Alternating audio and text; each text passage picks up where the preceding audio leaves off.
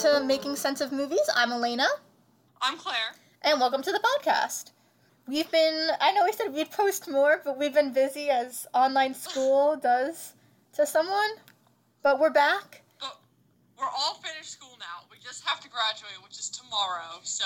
Yeah, very excited. What do we have to do before graduation? We gotta do a new podcast episode just to ring out our education, doing what we love. As we started this podcast in the beginning of our senior year, we will put out another podcast at the end of our senior year. Yeah, just really coming full circle, and today's episode is all about action movies. We decided to do something a little lighter, since last week we had apocalypse movies, which kind of brought us all down, but we're going to bring us all back up in this episode. Yeah, so we're going to start with a Bruce Lee movie. This movie is called Fist of Fury. It was put out in 1972. And essentially the plot is, I wouldn't say there's a lot of plot to this. It's like, it's between like a Chinese, fighting school? I couldn't think of the word. Fighting school, and they are pit against the Japanese fighting school. And in this case, the Japanese are the villains in this film, which is a little bit like uncomfortable to watch, but the fighting in this is very, very good. The fighting is good, but I feel like there wasn't a lot of it. I really expected there to be more. Really? But maybe that's just... But here's the thing. Maybe that's just... Action movies today, there's too much action. So maybe I'm just, like, acclimated to the things I'm shown today. But, yeah, I did think going into this movie, because they set it up in the very beginning with... I love the exposition in the beginning. Yeah, that was so good. Screen, like, here's what you need to know. Like, the teacher just died, and this guy is, like, going after the killer. They tell you that, like... right away. At the start. So I kind of thought there was, like, oh, okay, this is cool. It's going to be, like, a fighting movie, like, with maybe a detective movie, too, but I just feel like I didn't see a lot of that. I don't know. I didn't expect it. The one thing I really liked in the exposition was that they said this was the most popular version, suggesting that there were other versions to the story that the audience wasn't going to see. I thought that was, like, a really cool touch. Unfortunately, I couldn't find an English subtitled version of this. I can only find the English dubbed version. So, like, I think once you get over the fact that they're clearly, like, the voices do not match what they're saying, I think once I got over that, I think I started to enjoy the movie a lot. In the beginning, I just kept, like, seeing their mouths, and I'm like, this doesn't sound like them, because I didn't realize it was dubbed until, like, 20 minutes in. I was, like, dumb. But I think once you get over that, I think, like, Bruce Lee's a great fighter. He is so strong. He's just so good and, like, better than everyone in this film. I liked also that they had, like, the Chinese fighting school had, like, the women fighting, and, like, his love interest was, like, also a really good fighter. Oh, yeah, no, I was going to bring that up because the one thing I really loved about this was all the fighting between the men and women felt, like, very natural. It did. It wasn't... I feel like in movies today, they, like, really have to set up, like, here's a narrative, like, this woman is fighting this guy, and then, like, the hero comes in at the end. But in this, it just felt like, oh, yeah, this is what's supposed to happen, instead of, like, all this build-up to... I think also they set up, like, all the characters to be fighting as kind of equals, besides, like, Bruce Lee's character. He's supposed to be, like, the best of the Chinese fighting school. But, like, besides that, all the other, like, extras in this, like, even, like, the women, like, they weren't, you know, something special. They had to, like, do something special to fight. They kind of were just as equal as all the other men, which I really liked. And, like, they weren't main characters. I think one of the things this film lacked was that they had this kind of love between Bruce Lee, and I don't know who the other woman is. I forgot her name. But, like, she's... Yen. Yen. I think her name was Yen. Yen. And she's... So, like, they kind of have this love story, but, like, I couldn't really feel it. Like, I feel like they kind of rushed into that, where she's like, I love you, and he's like, I want to marry you. And I was like, I don't know where this came from. Yeah, it was pretty random. But I think she had great outfits, too. Like, the fight scenes they did have were just crazy. Like, there's one scene where he's spinning two guys, like, windmill, like, just all around the room, which is, like, really insane to watch. And then at the very end, there's a fight scene where they do this sort of double exposure effect where you see all of his hands moving in, like, slow motion. Yeah. This?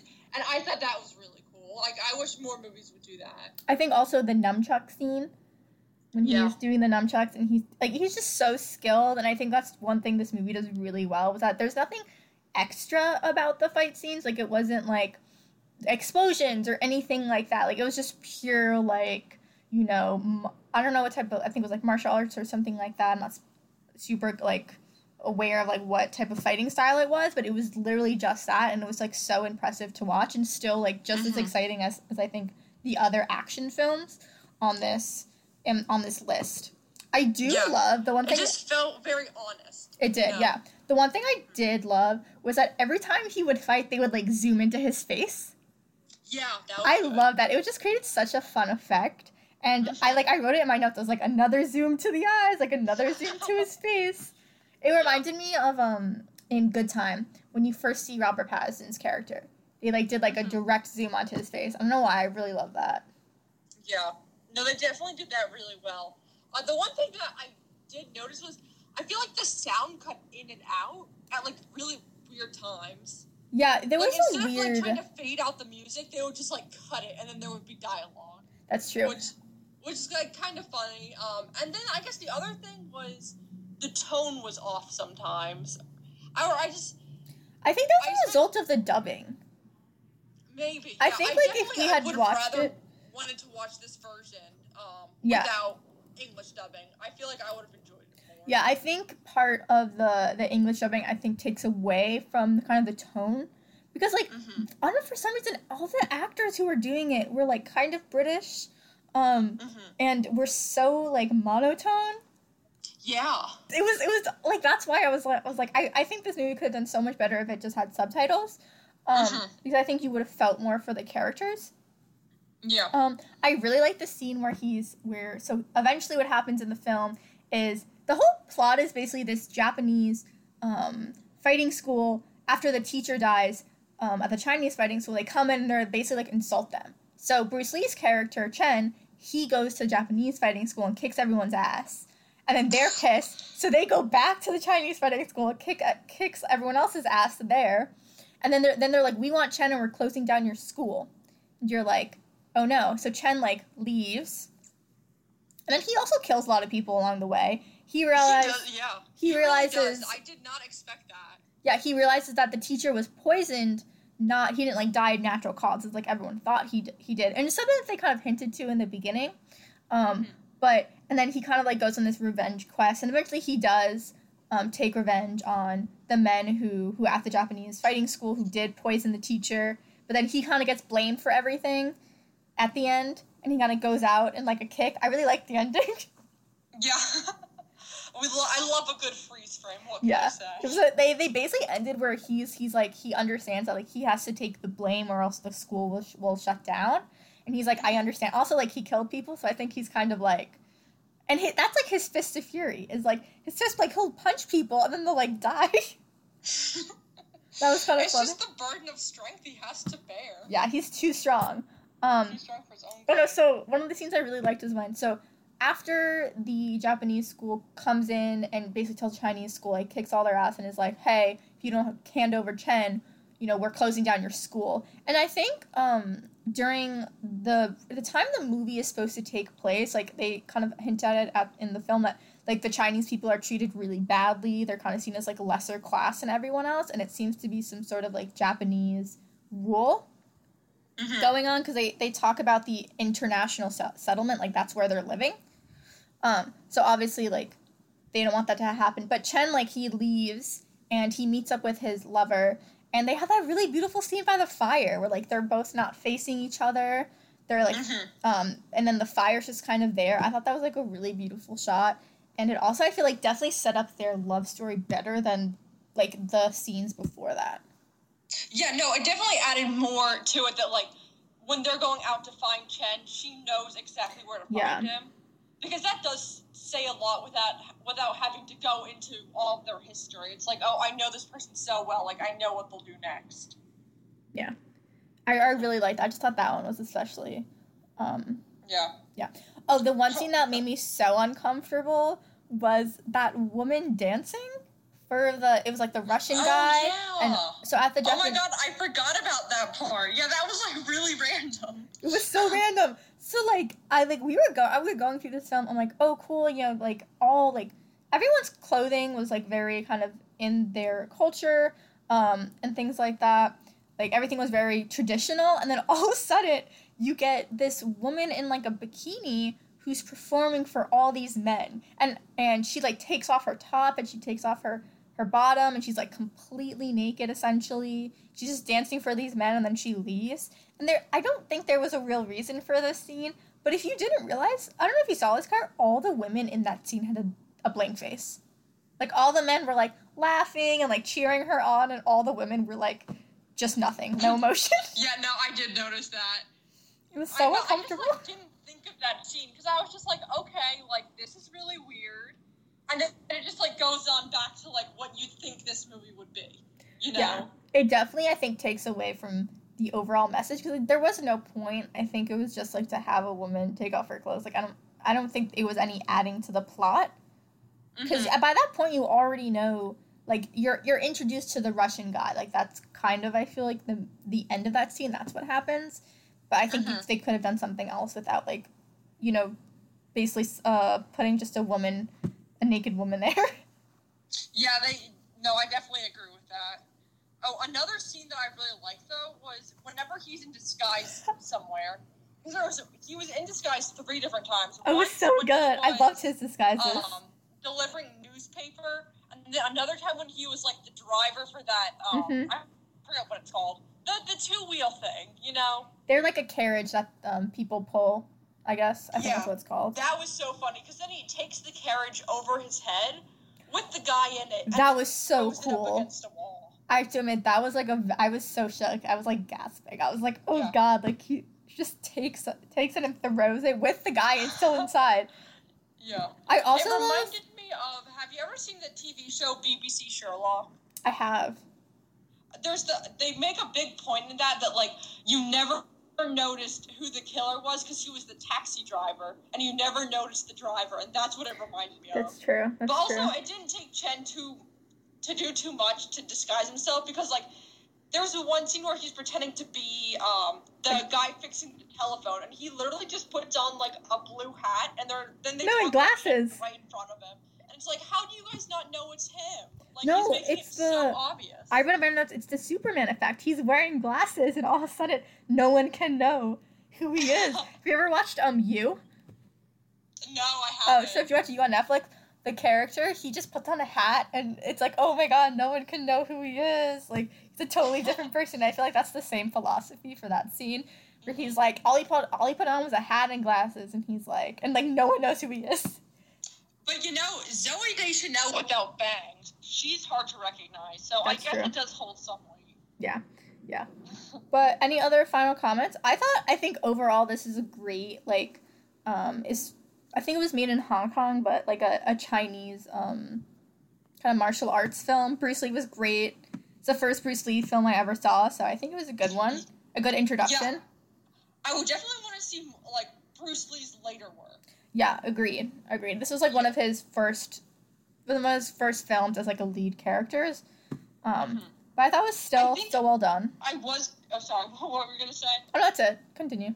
No, I was kind of bored watching this movie, but Bruce Lee was definitely my favorite part, and I would watch more of his movies. Agreed. Okay, so that's the end of Fist of Fury. Now we're going to Indiana Jones. Raiders of the Lost Ark, director Steven Spielberg. I'd say arguably one of the best action heroes of all time. Yeah, I think definitely our, like, 5 films kind of surround a main action person. Like, it's one person that kind of helms this film. First one is Bruce Lee. This time we have Harrison Ford, who is definitely an action guy. I rewatched this. I watched this, I think, like, 2 years ago, my sophomore year. I was in an archaeology class, and our final, like, we had to write, like, a final paper, and I just watched Indiana Jones, this movie, and was like, he is not an archaeologist. Elena, I thought stealing from other people's cultures and putting in museums, is that not archaeology? Okay, that's, like, the wrong part of archaeology. I can talk about this for a while. But I remember, like, watching it, too, after I learned, like, what archaeology is, and I'm like, he's literally stealing. He's, like, a white man stealing from indigenous cultures. Like, he's not in the right here. he's in the wrong, and yet, like, he's kind of, I think, like, they can't make this type of film now, just because I think people are way more aware of, like, where your artifacts come from. Yeah, definitely. This takes place in the 1940s, where, like, things like this were still very common. So, like, I wouldn't be surprised, but yeah, you can't make a current day Indiana Jones where he just steals things from other cultures.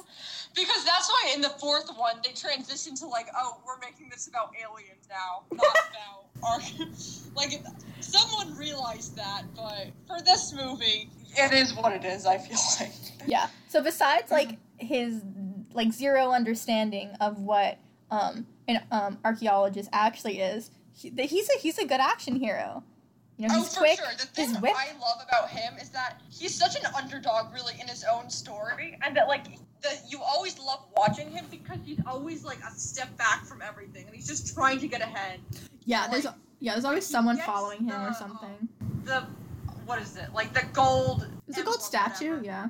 Yeah, and then as soon as he gets it, he's got to give it to Belloc as soon as he gets out, and he's on the run again. And I think that's fun to watch.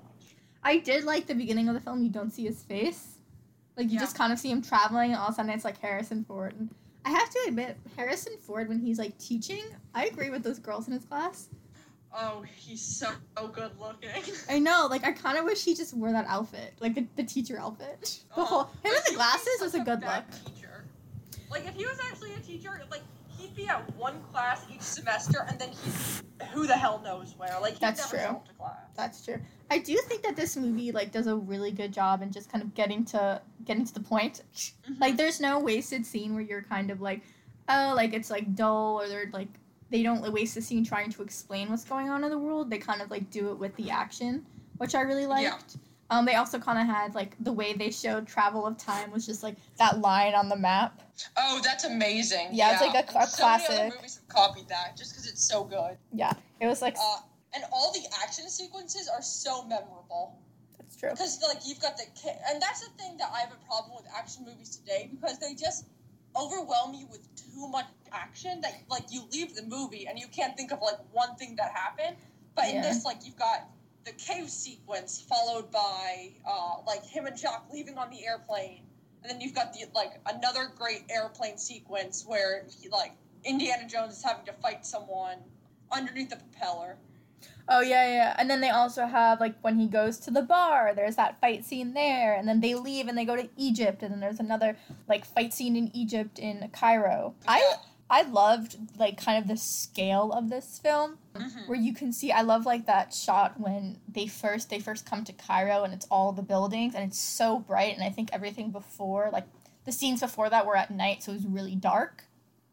I like, that contrast because it's really, like... kind of showing off the grand scale of Cairo, and then also, like, where they are. Oh my god, I also, like, I generally thought they killed off Marion. I, like, forgot she lived. Oh, really? Yeah, so Marion, I don't know, how do you feel about her character? Oh, I like Marion. I love her introduction when she's out drinking that guy. Yeah. She does have to get saved, I feel like, one too many times. I agree. The thing I would want to change about this movie personally is... there's the one scene where she is with Belloc in his tent, and they're, like, just drinking for fun, like, genuinely having a good time. And I think it would have been cool if instead of her having to get saved again, if she was out drinking him and then could escape herself. Yeah, that's where I thought that was going, because I thought it's like, oh, it's a reference to her first introduction. But yeah, and also, like, they make her wear these dresses in the film. Which I didn't really understand, like why was Belloc, like, you should wear this pretty dress, which is, like, something that happens a lot to female characters in either, like, action films or things like that, where, like, they make them dress in, like, you know, pretty dresses and things like that. And she goes from, like, that white dress to, like, to a different dress on the boat. So I'm, like, so confused. I'm like, why does this keep happening to her? Yeah, I feel like they just had to think of a reason, like, oh, Marianne needs to make, like... a costume change, but how do we address that?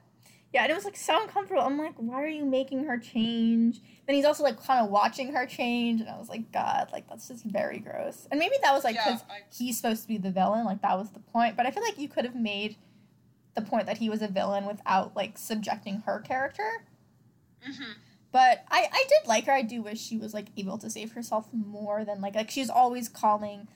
Indy. I love the nickname, but she was always like, always calling him, and I'm like, no, like her introduction was so cool, and she was like able to fight off, and then kind of at the end, like she doesn't live up to that introduction. I think is like why I'm disappointed.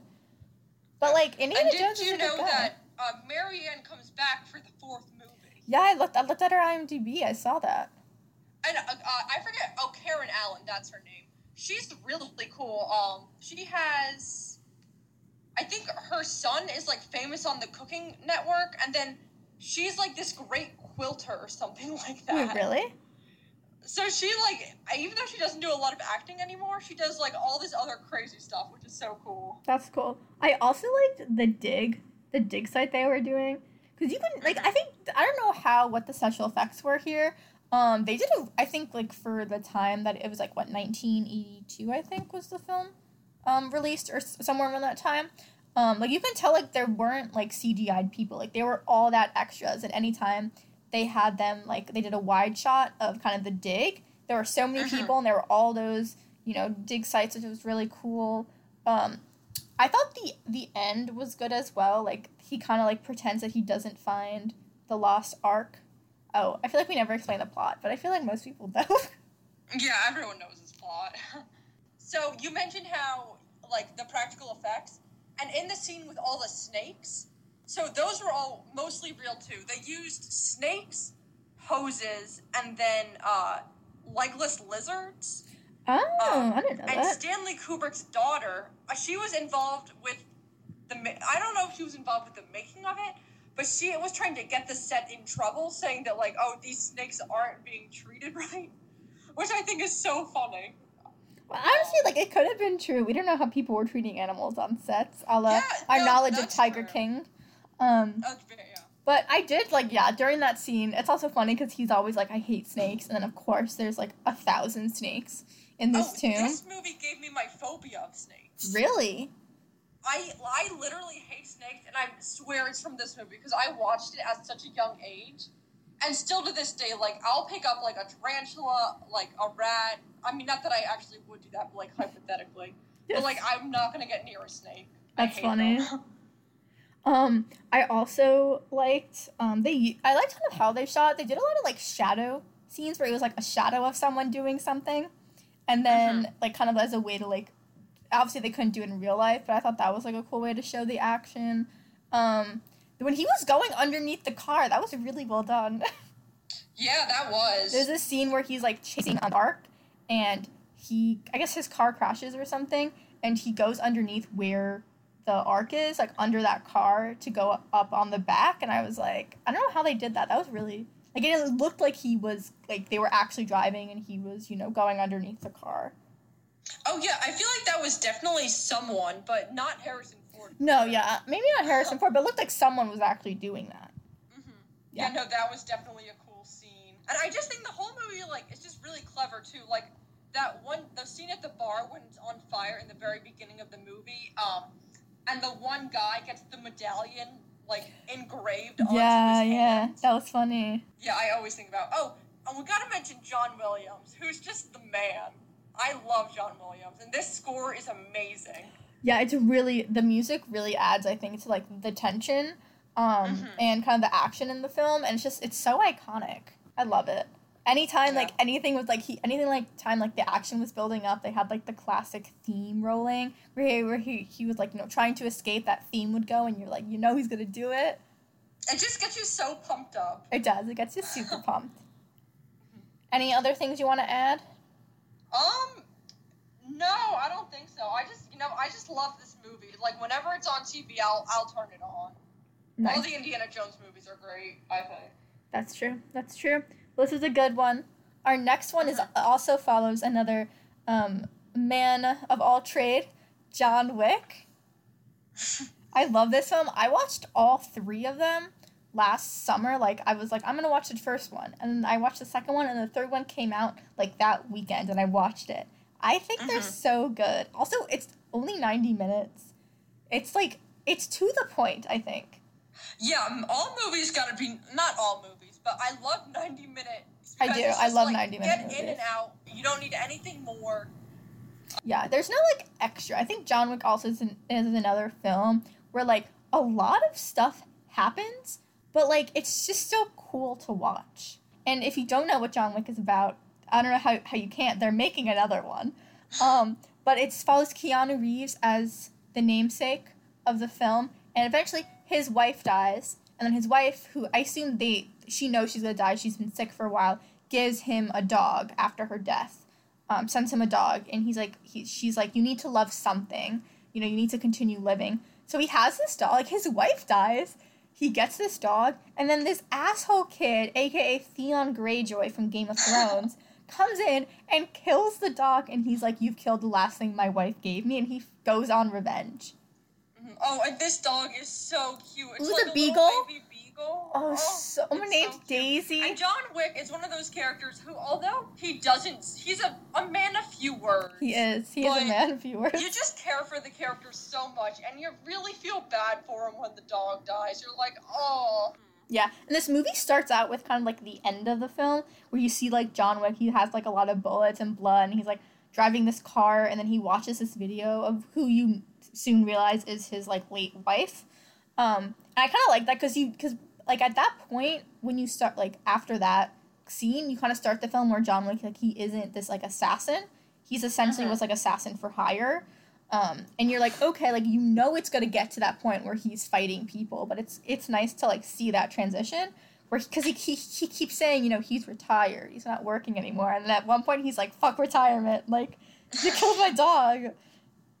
And you really want to believe that, because he doesn't really pick up a gun for the first maybe 20 minutes or so. Yeah, it doesn't. And, like, the thing about this film also, I think this film does such a good job with the world building around the assassins without, like, someone outright explaining it. Like, like, in the film, it goes, like, this kid kills the dog and steals John Wick's car, and his father, who's, like, this big kind of Russian crime lord in what I assume to be is New York City, is like, you stole John Wick's car and killed his dog after his wife died. Like, you're a fucking idiot. And that's when you realize, like, oh, like John Wick, he's actually, like, a really intense guy. And it's, like, it kind of cuts between John Wick, like, literally taking a sledgehammer to cement in his garage trying to find something, with, like, the Russian crime boss being kind of explaining who John Wick is, and they call him, like, the boogeyman and why they call him this and things like that. And it was such a good introduction to, like, this badass character that you're going to know in the film. Yeah, and I was wondering, I was going to ask you, if this wasn't Keanu, would this movie still work? Is there anyone else who could have done John Wick, do you think, and made it just as cool? I think it's hard.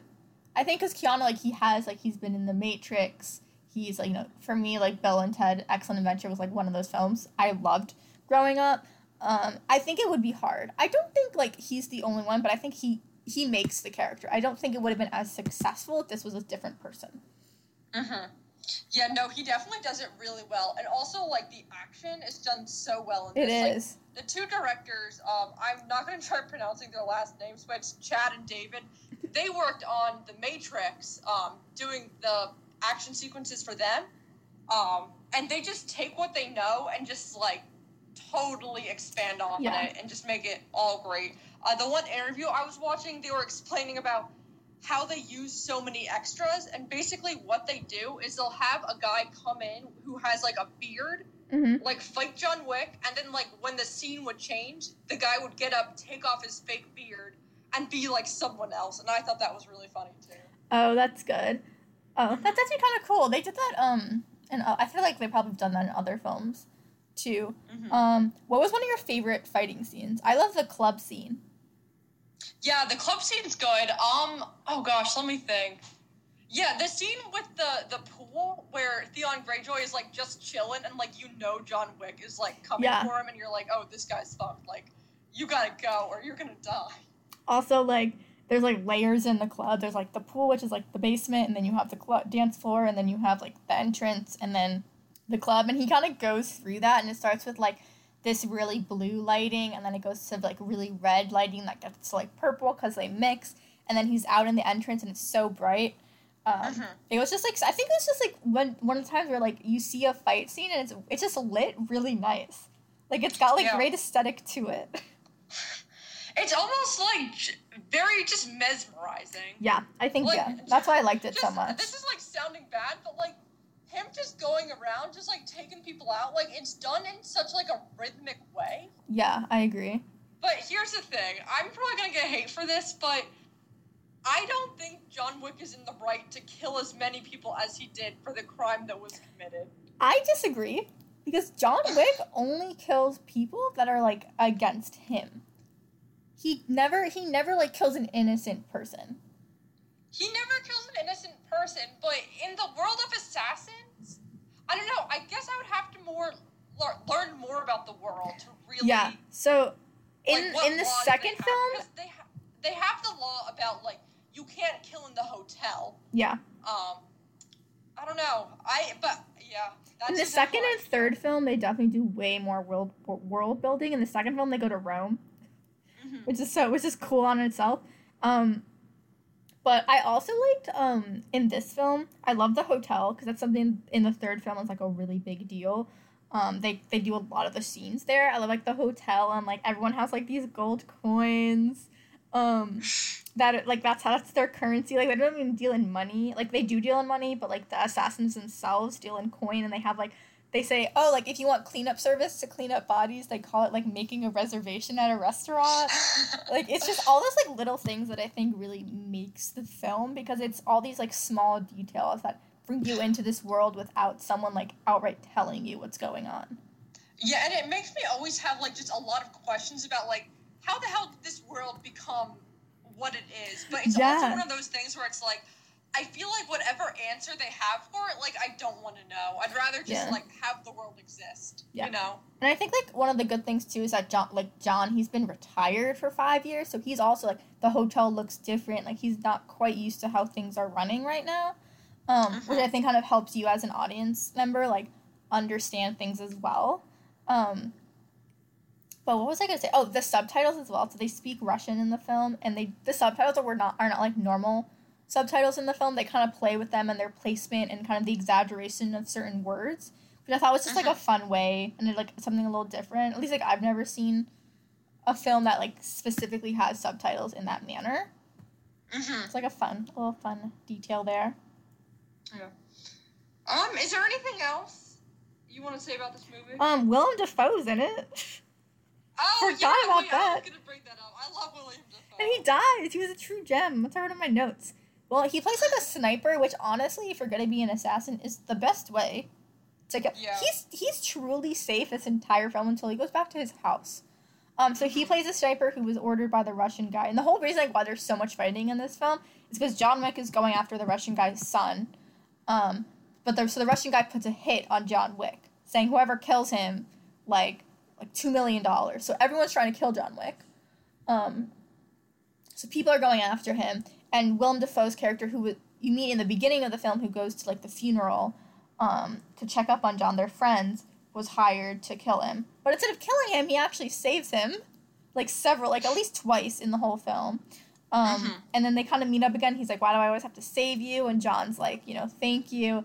And then the Russian guy gets really angry because he's like, you had your chance to kill John Wick and you didn't. So they kill him. And it was really sad. That's my last bit about this movie. Also, he got a new dog in the end. I thought that was a good touch. All right, shall we move on to Mad Max Fury Road? Oh, yes. Another which good film. It's the 5-year anniversary.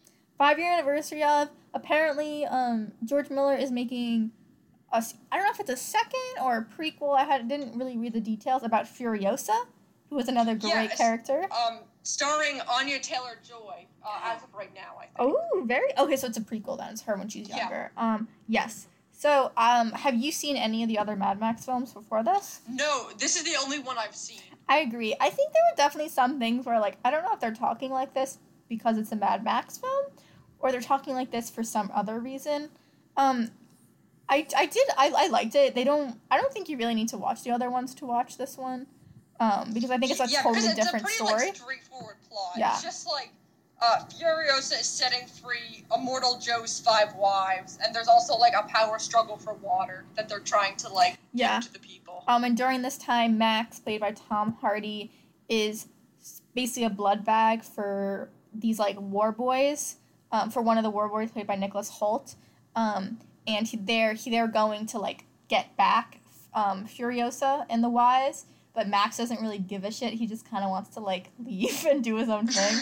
But he's attached to this war boy who wants this, so that's also kind of, like, what's going on in the background. I really liked it. I saw it for the first time, I think, like, not in theaters. I think, like, at my house, just, like, on demand or something. But I remember, like, when I first watched it, I was, like, so confused why. Like, I was like, oh, like, it's clearly not about Max. like, the beginning, they have his voiceover, but, like, he doesn't talk throughout most of the film. He has a muzzle over his face. It's kind of about Furiosa and the Wives, and I really liked that. Oh, yeah, definitely. Furiosa's a great character. I know. The one thing I love about this movie that, like, I feel like a lot of action movies do not handle well is, like, the way their female characters are filmed. Agreed. And I wrote about this, in freshman year, I took a human sexuality class, and I wrote about this movie, and I was explaining how it won for best editing, and the editor is Margaret Sixel, who is George Miller's wife. And before making the film, George asked her to, like, oh, will you edit this movie? And she was like, oh, why do you want me to do an action film? And he was like, because if a guy did it, it would look like every other action movie.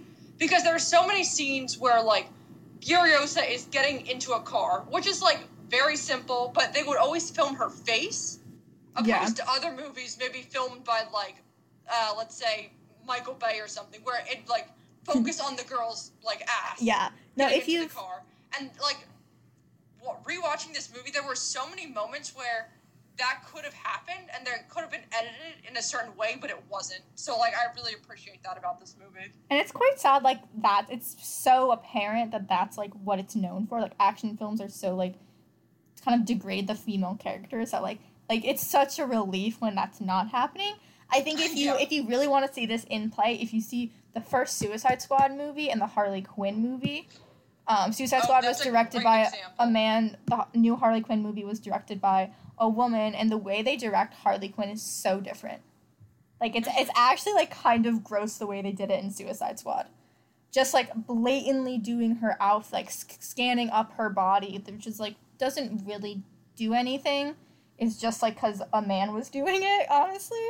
I had so many questions about this film, though, that, like, I think they tried to explain, but I just don't think I really got it. Like, why were all those guys so white? Like, why'd they have that white powder on them? Okay, so like, did they have diseases? Were they his sons? Were they, like, that guy's sons? And they were also diseased? Because clearly he had a disease, and if that was genetic, he's passing it on to his sons. And, like, why is he doing that? He's just creating a sick herd of people that will die. So I was very confused.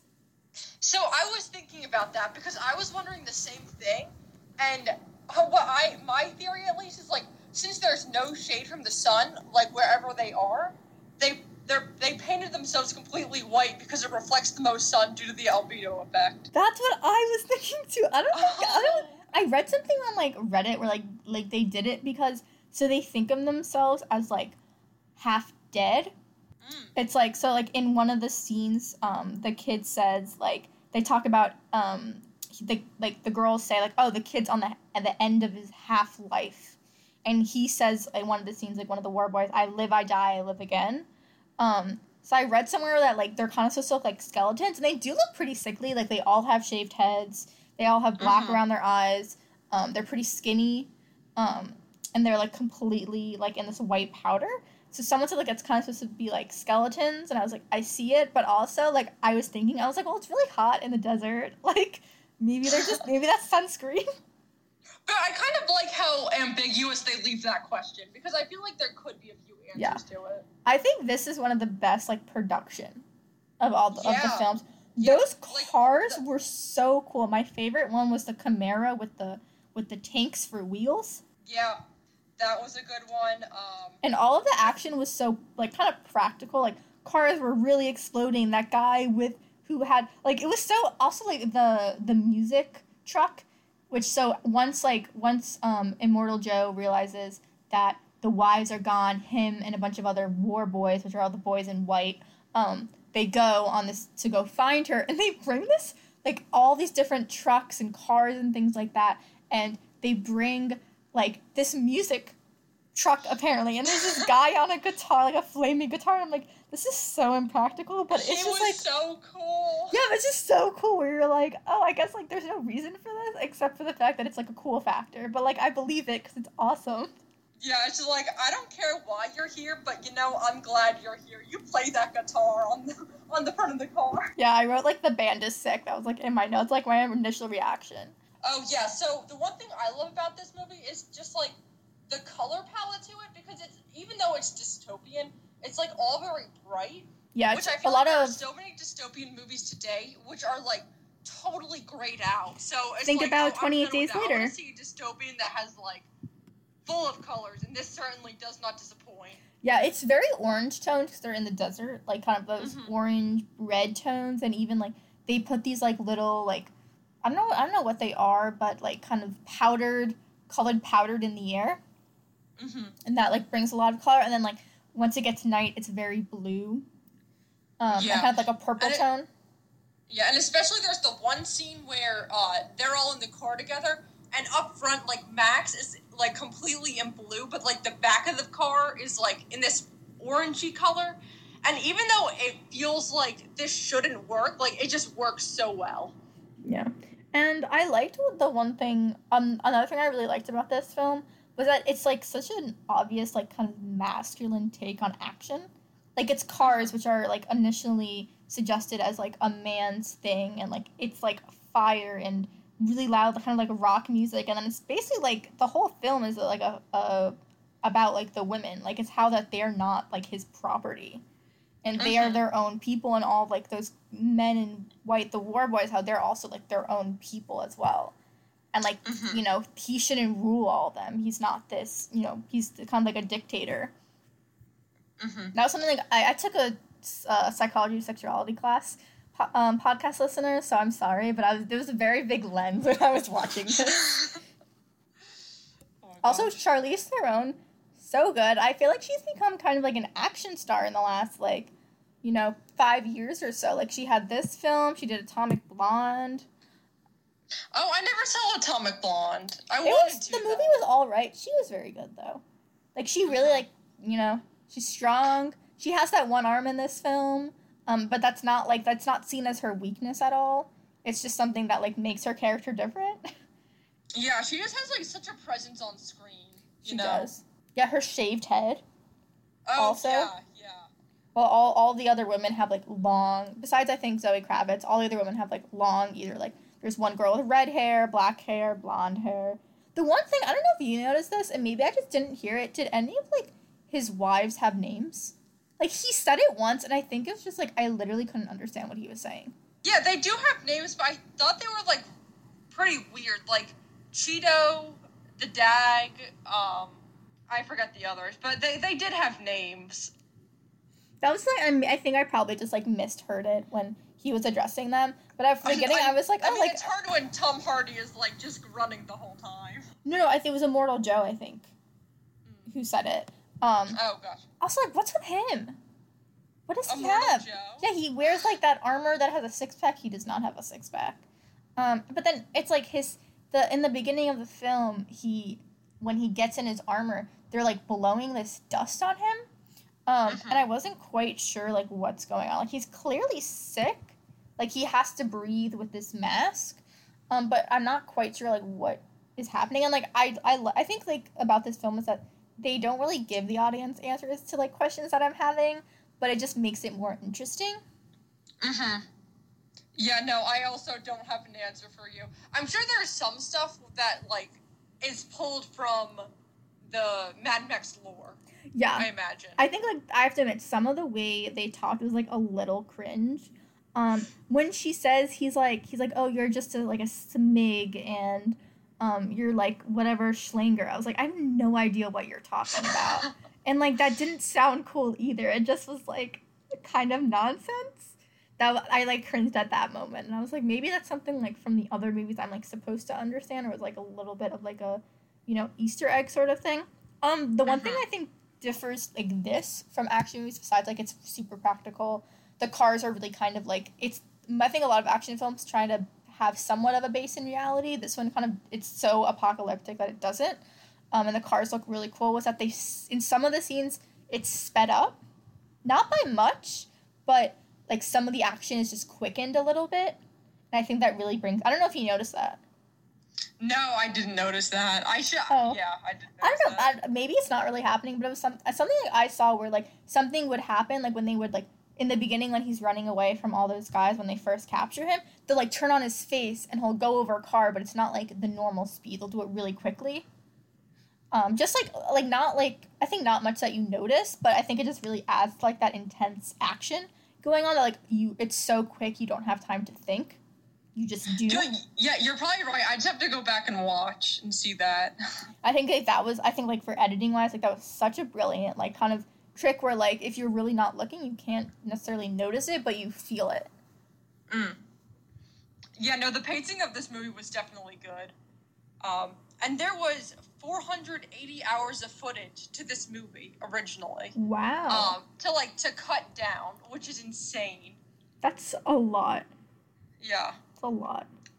Wait, the one other thing I wanted to bring up was since, like, they really put an emphasis of, like, water is so, not that the water is scarce, but, like, only one person holds the water.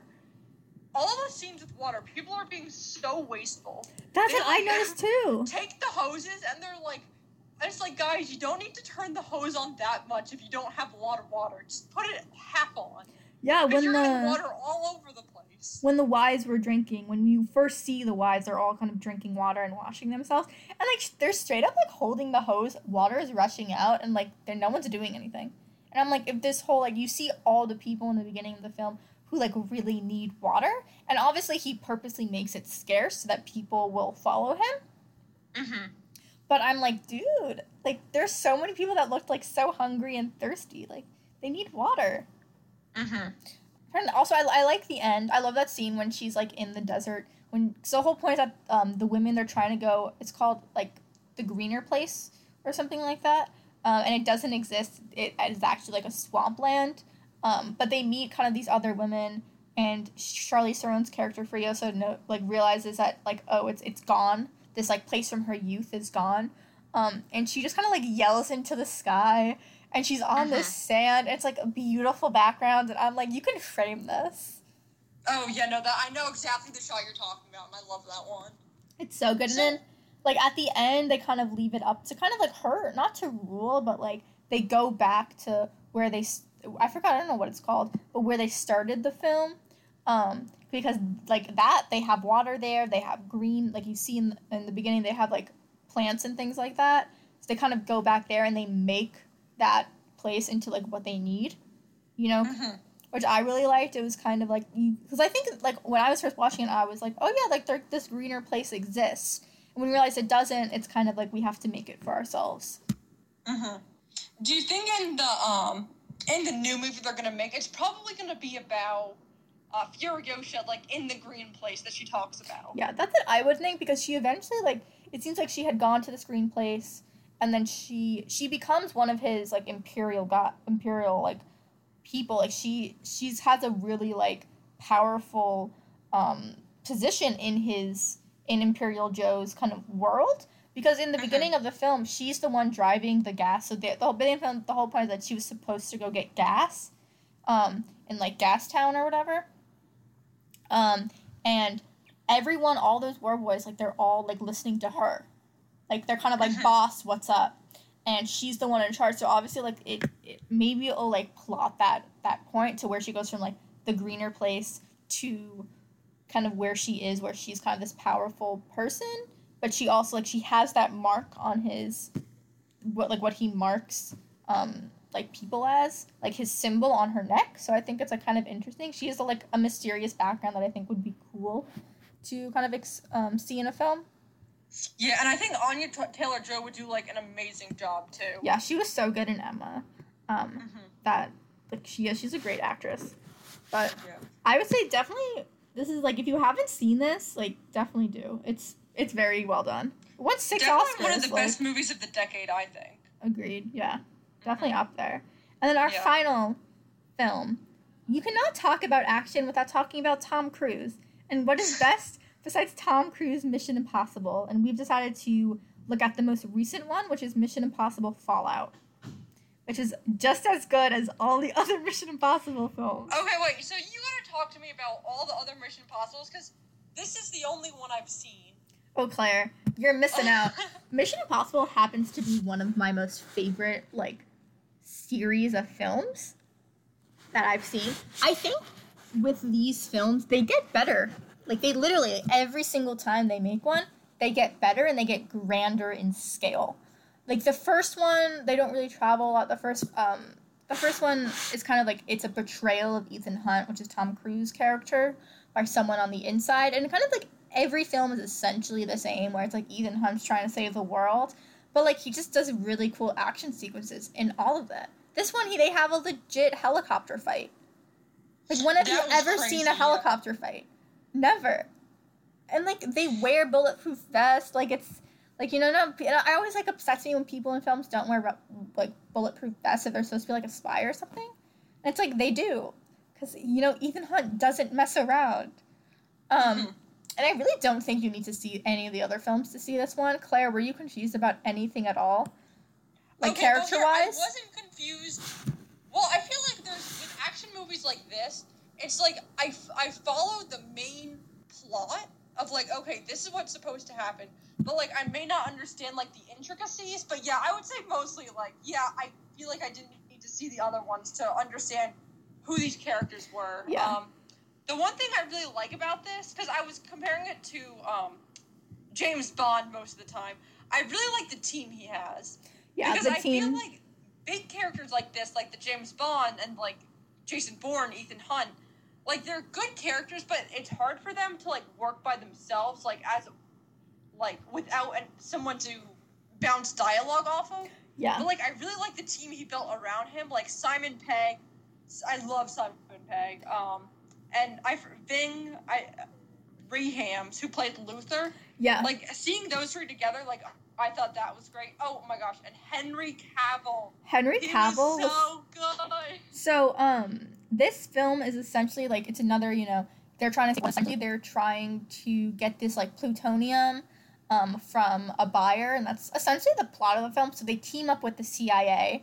And the CIA, like, spy, whatever, is played by Henry Cavill, who I also love. Like, they just put everyone in, like, good outfits in this film. Mm-hmm. Like, he has such nice coats, and he just looks good in, like, every scene.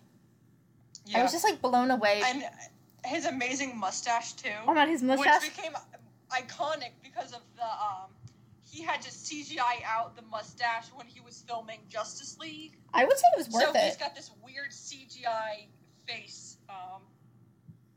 Yeah. I would say worth it for Mission Impossible. I think, you know, this movie was held in way higher regard than the Justice League film. But we're digressing. I think this film, it was just well done. It had, you know, solid music. There were, like, really cool things. And one thing I really like about the film is that they really use the cities that they're in to the best of their ability. So in the film, that's so true. They're in Paris. I wrote that down too. They're in Paris, and, like, he's, like, running across tops of buildings in Paris. No, that was in London. But, like, you know, they're by the Eiffel Tower. They're, you know, he's on a motorcycle in the, like, Arc de Triomphe kind of, like, famous kind of circle. Road. That's what I'm trying to think of. And then when they're in London, you know, he's literally running off on the top of buildings in London. Like, it's the kind of the grand scale. And I think in Mission Impossible movies, they do it so well. Mm-hmm. Like, it's worth it just because, like, everything that's happening is great. Yeah, so Henry Cavill, the scene where he, like, pumps his arms in the bathroom. That was a good fight scene. That was improv. He improv that, and the director was like, I love it. Do it again. Oh, that's great. Oh, my gosh. Yeah, that action scene was very good. Okay, wait, the one thing I thought was, like, when they were jumping out of the plane... Yes. Does Ethan Hunt get, like, struck by lightning and survive? Yeah, I think that's, like, very unrealistic. Yeah, so in the beginning of the film, they're trying to kind of infiltrate this party in Paris, so they jump out of a plane to go to the building. as you would if you're a spy. And so Ethan Hunt was like, oh no, we shouldn't jump out, there's a storm. And Henry Cavill's like, fuck you, let's go. And he goes, and I think they go through the storm clouds, and there's like lightning that either strikes him or I think it actually strikes Henry Cavill. But the blow off like puts him like away.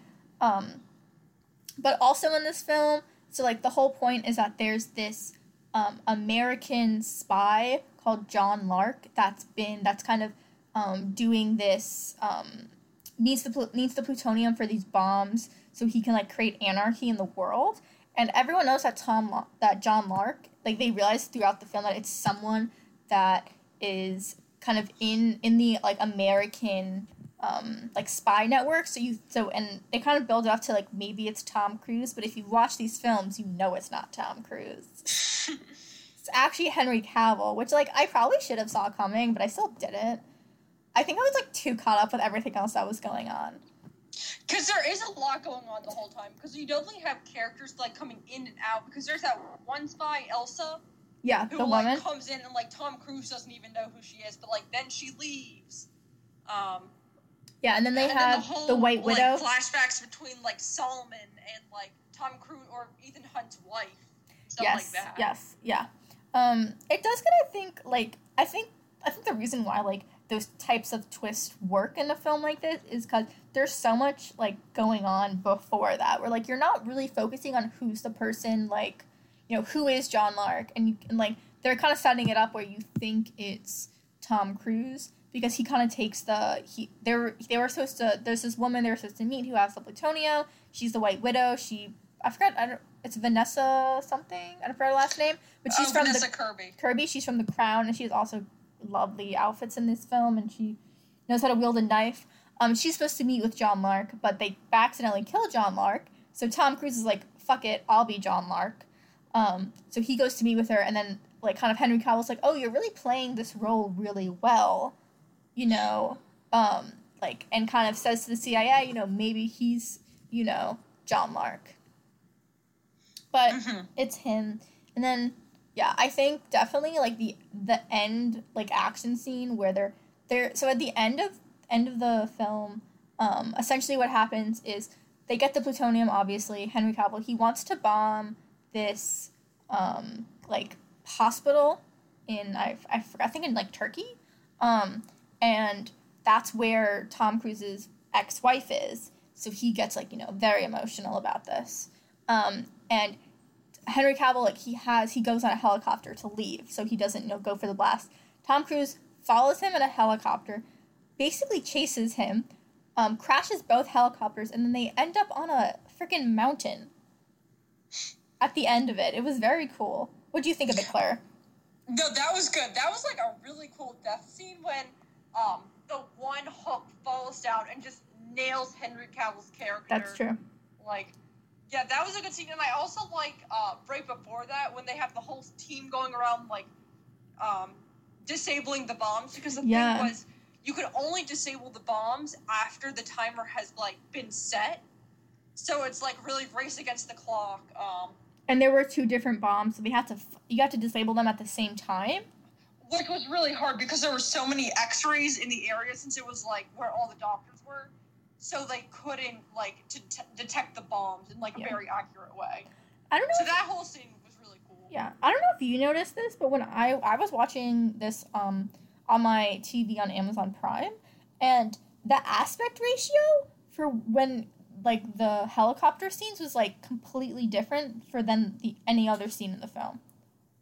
Wait, yeah, I kind of did notice that, because it was more cut off, right? No, so on the like, helicopter scenes and any scene he's on the mountain, it's like completely widescreen, not widescreen, it's full screen, and then all the other scenes were widescreen. They were like those black bars.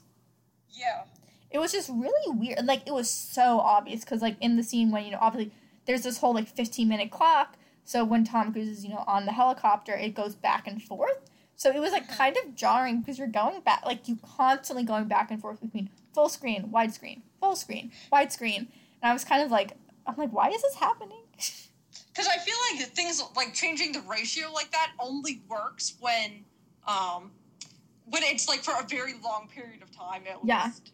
Yeah. Or, like, they did that really well in Dunkirk, like, the ratio changes to, like, make the area seem smaller, and I'm sure they were trying to do this, like, in the opposite way, just, like, make the area seem like, oh, this is such a, like, big scene, and so much open space. Well, I don't know if they did that, or that was something, like, Amazon did. That's what I was saying, because I don't know if, like, that was happening with you, too. Because, like, it just seemed like an odd thing to do, like, in a movie, you know? Yeah, I bet Amazon didn't do it. I feel like it was probably filmed that way, because I can't think of any other time where I've been watching a movie and I noticed, like, oh, this version on Amazon's different from the DVD.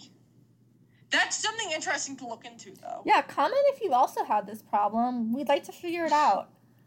Mm-hmm. Yeah, so any other kind of final moments? Yeah, the one thing I wanted to bring up was I was tricked every single time when there was someone with a mask on. Oh, yeah, that's a classic cool Mission Impossible thing. Yeah. My favorite moment they used it, in the beginning of the film, they have this guy who they're at the hospital who they're interviewing, and they need him to kind of unlock this code to know where the plutonium is. I was so fooled. That was such a good scene. And they have, that was probably my favorite scene. Yeah, they have, like, Wolf Blitzer have, like, a little cameo in the film. He's basically like, okay, if you read my manifesto on TV, I'll give you the key, because it literally doesn't matter.